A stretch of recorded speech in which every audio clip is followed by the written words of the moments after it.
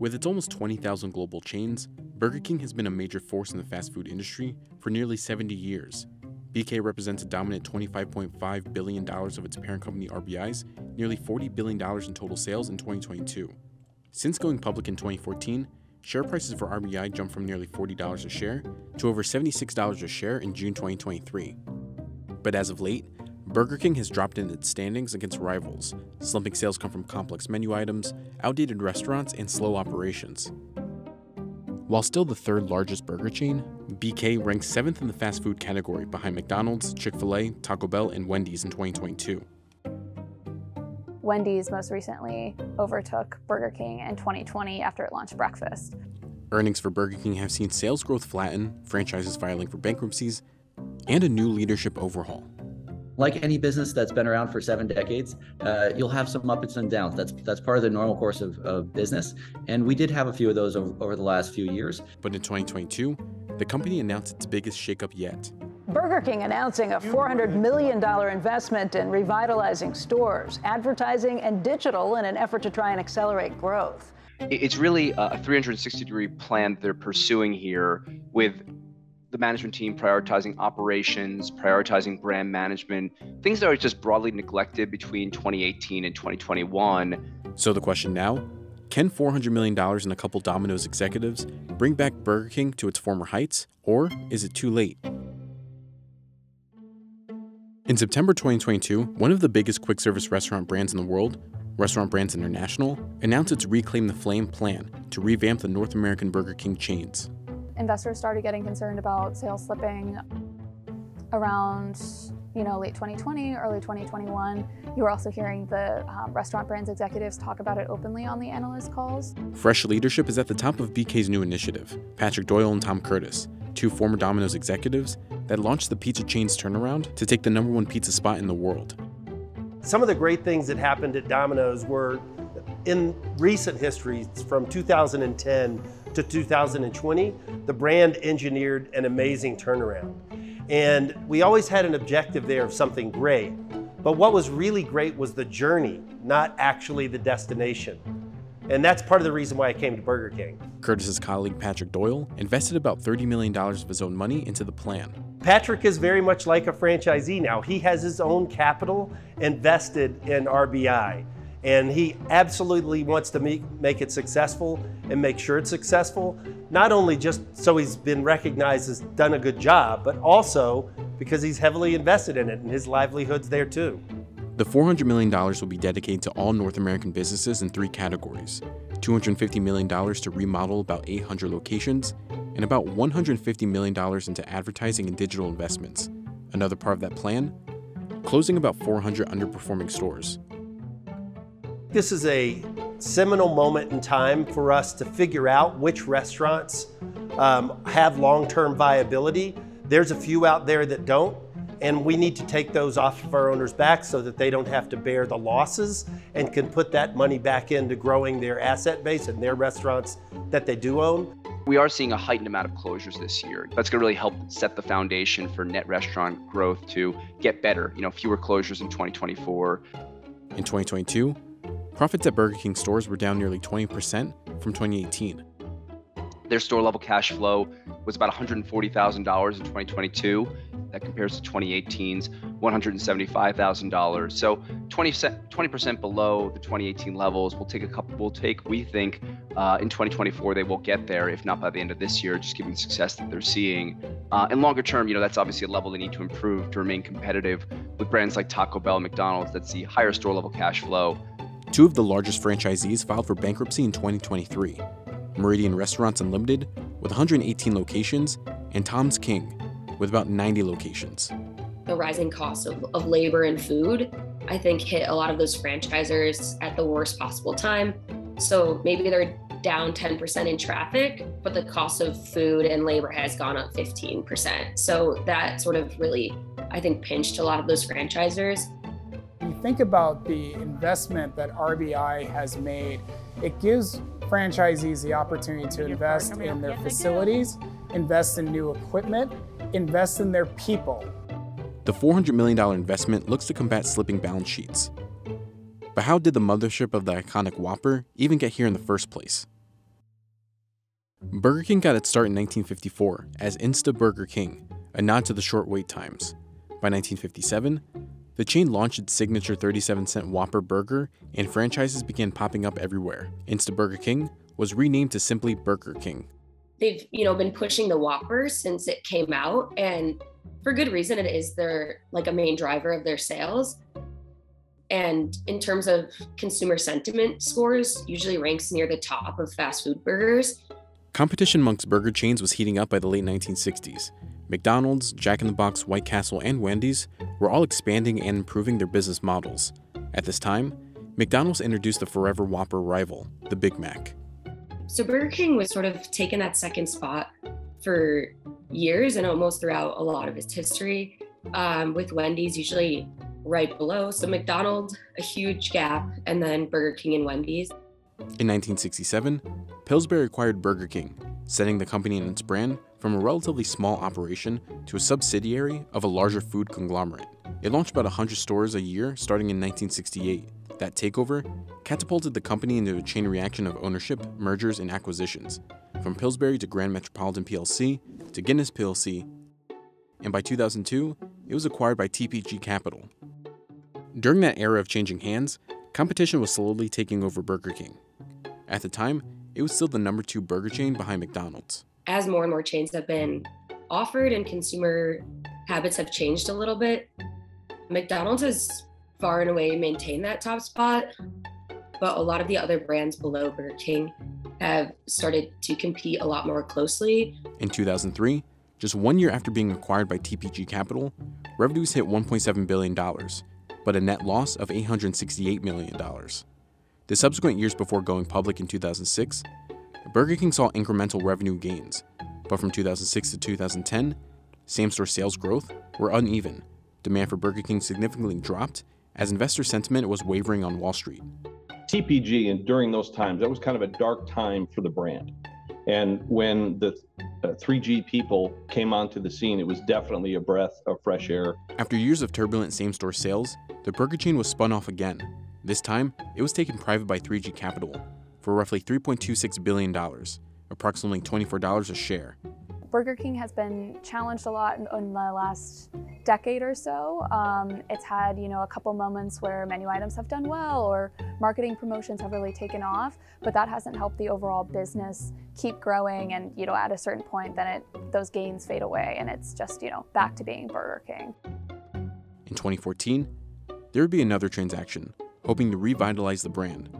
A merger between Burger King and Tim Hortons worth an estimated $11.5 billion. The merger between Burger King and Tim Hortons formed Restaurant Brands International in 2014.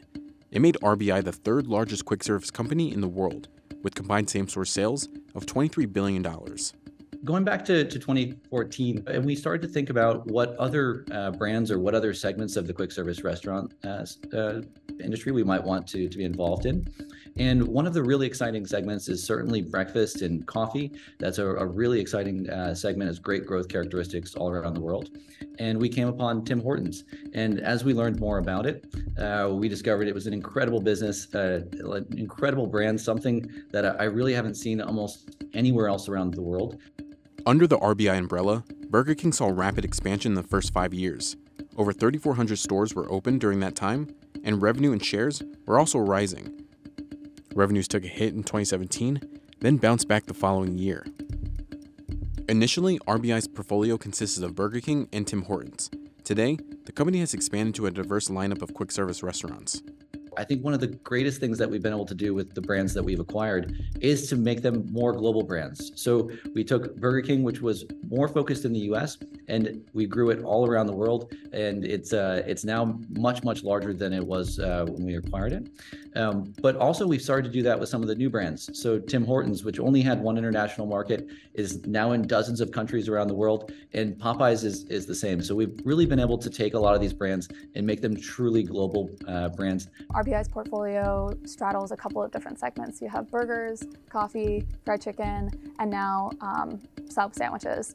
And then Burger King is like the most well-established brand, I would say, in terms of the US and internationally. Right before the pandemic, Burger King accounted for nearly 70% of RBI's worldwide restaurants.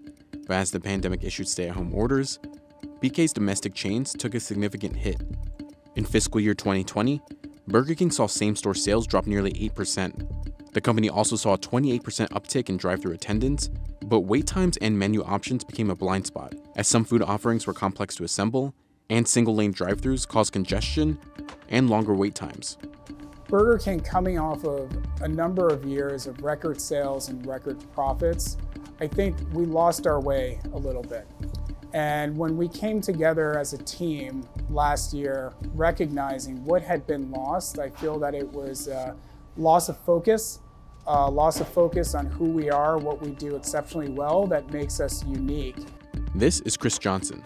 He's the founder and president of Raxon Restaurants. I founded Raxon back in 2013. We started in Connecticut with 6 restaurants, and since we've grown to 65 restaurants operating in 7 states. For franchisees, the effects of the pandemic wore on, signaling tighter margins for franchisees and lower profitability at chains. We've seen a couple of franchisee bankruptcies already this year, which is obviously not great for either the brand or its footprint. The bankruptcy situations are just the process of getting restaurants into the right hands of the right franchisees with the right resources that can do what's necessary to turn the brand around. And so in the short term, it's necessary just to go through the process to get those restaurants from the hands of one person into the hands of another person. While Burger King is closing down some 400 chains across the US, RBI plans to continue its expansion abroad. They're also, looking to continue to expand internationally. But again, that's mostly through the opening of outlets versus in the US, they're having the opposite approach. If you go back to 2010, we had about 5,000 restaurants outside of the US, and now we have more than 10,000. So we have really been able to grow tremendously around the world. Generally, in the international business, we work with a master franchise model where we'll have one partner that runs each of the countries. So we'll have a partner for Burger King in India or Spain or Mexico or Brazil. And a lot of those businesses have been really successful. Relatively flat same-store sales cause a concern and spark a needed revamp for the U.S. chains, even though international chains continue to perform well for RBI.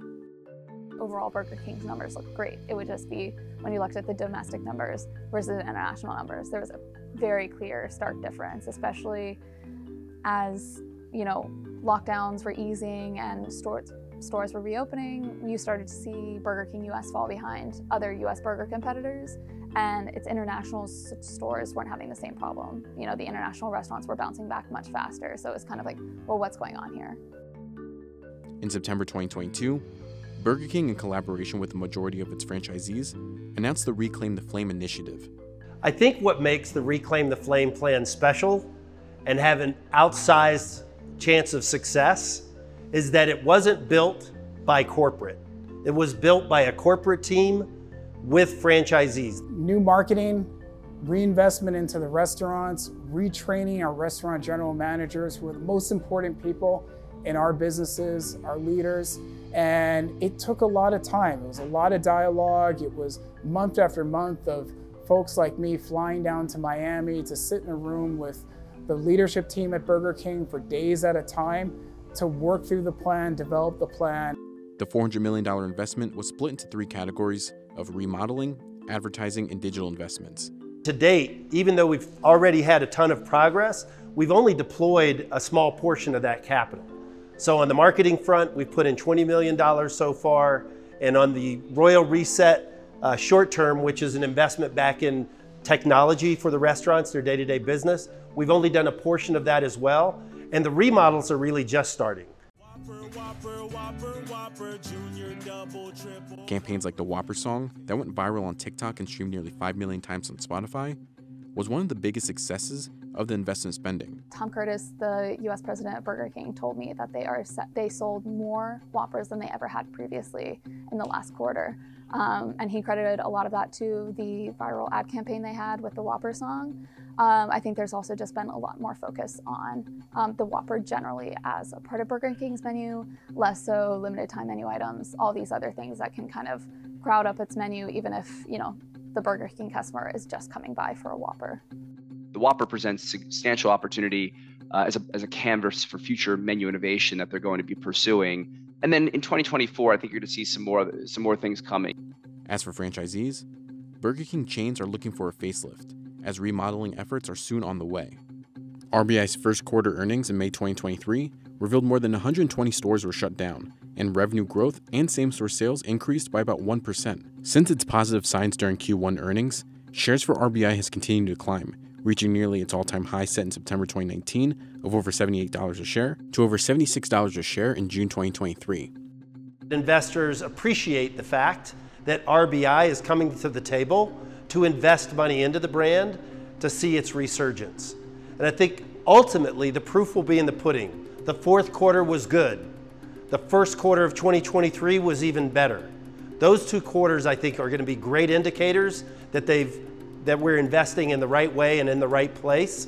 And having our franchisees alongside us also investing their hard-earned funds is amplifying that RBI investment. Consumers are shifting away from the discounted offerings to more full price, full margin offerings, in combination with some menu price as well, but that's really helping them to really improve profitability at a very earnest clip. The biggest thing that investors are looking at is Burger King US same-store sales. That's going to be the key top-line metric here around how the sales performance is performing at mature stores, given the work they're doing behind the curtain, really around improving franchisee profitability. We think that we're going to see a much better trajectory with fewer franchisee bankruptcies going forward, less store closures in 2024 versus 2023.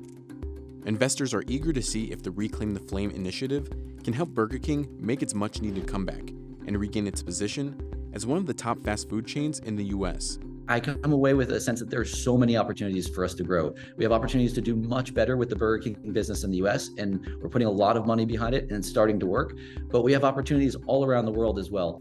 Analysts are kind of holding out to see what the turnaround actually looks like, if this is just a temporary blip that they've seen an uplift in sales, or if this is something that they're going to be long-term be able to hold on to. Because I think there's just generally a little bit of skepticism about the Burger King US brand.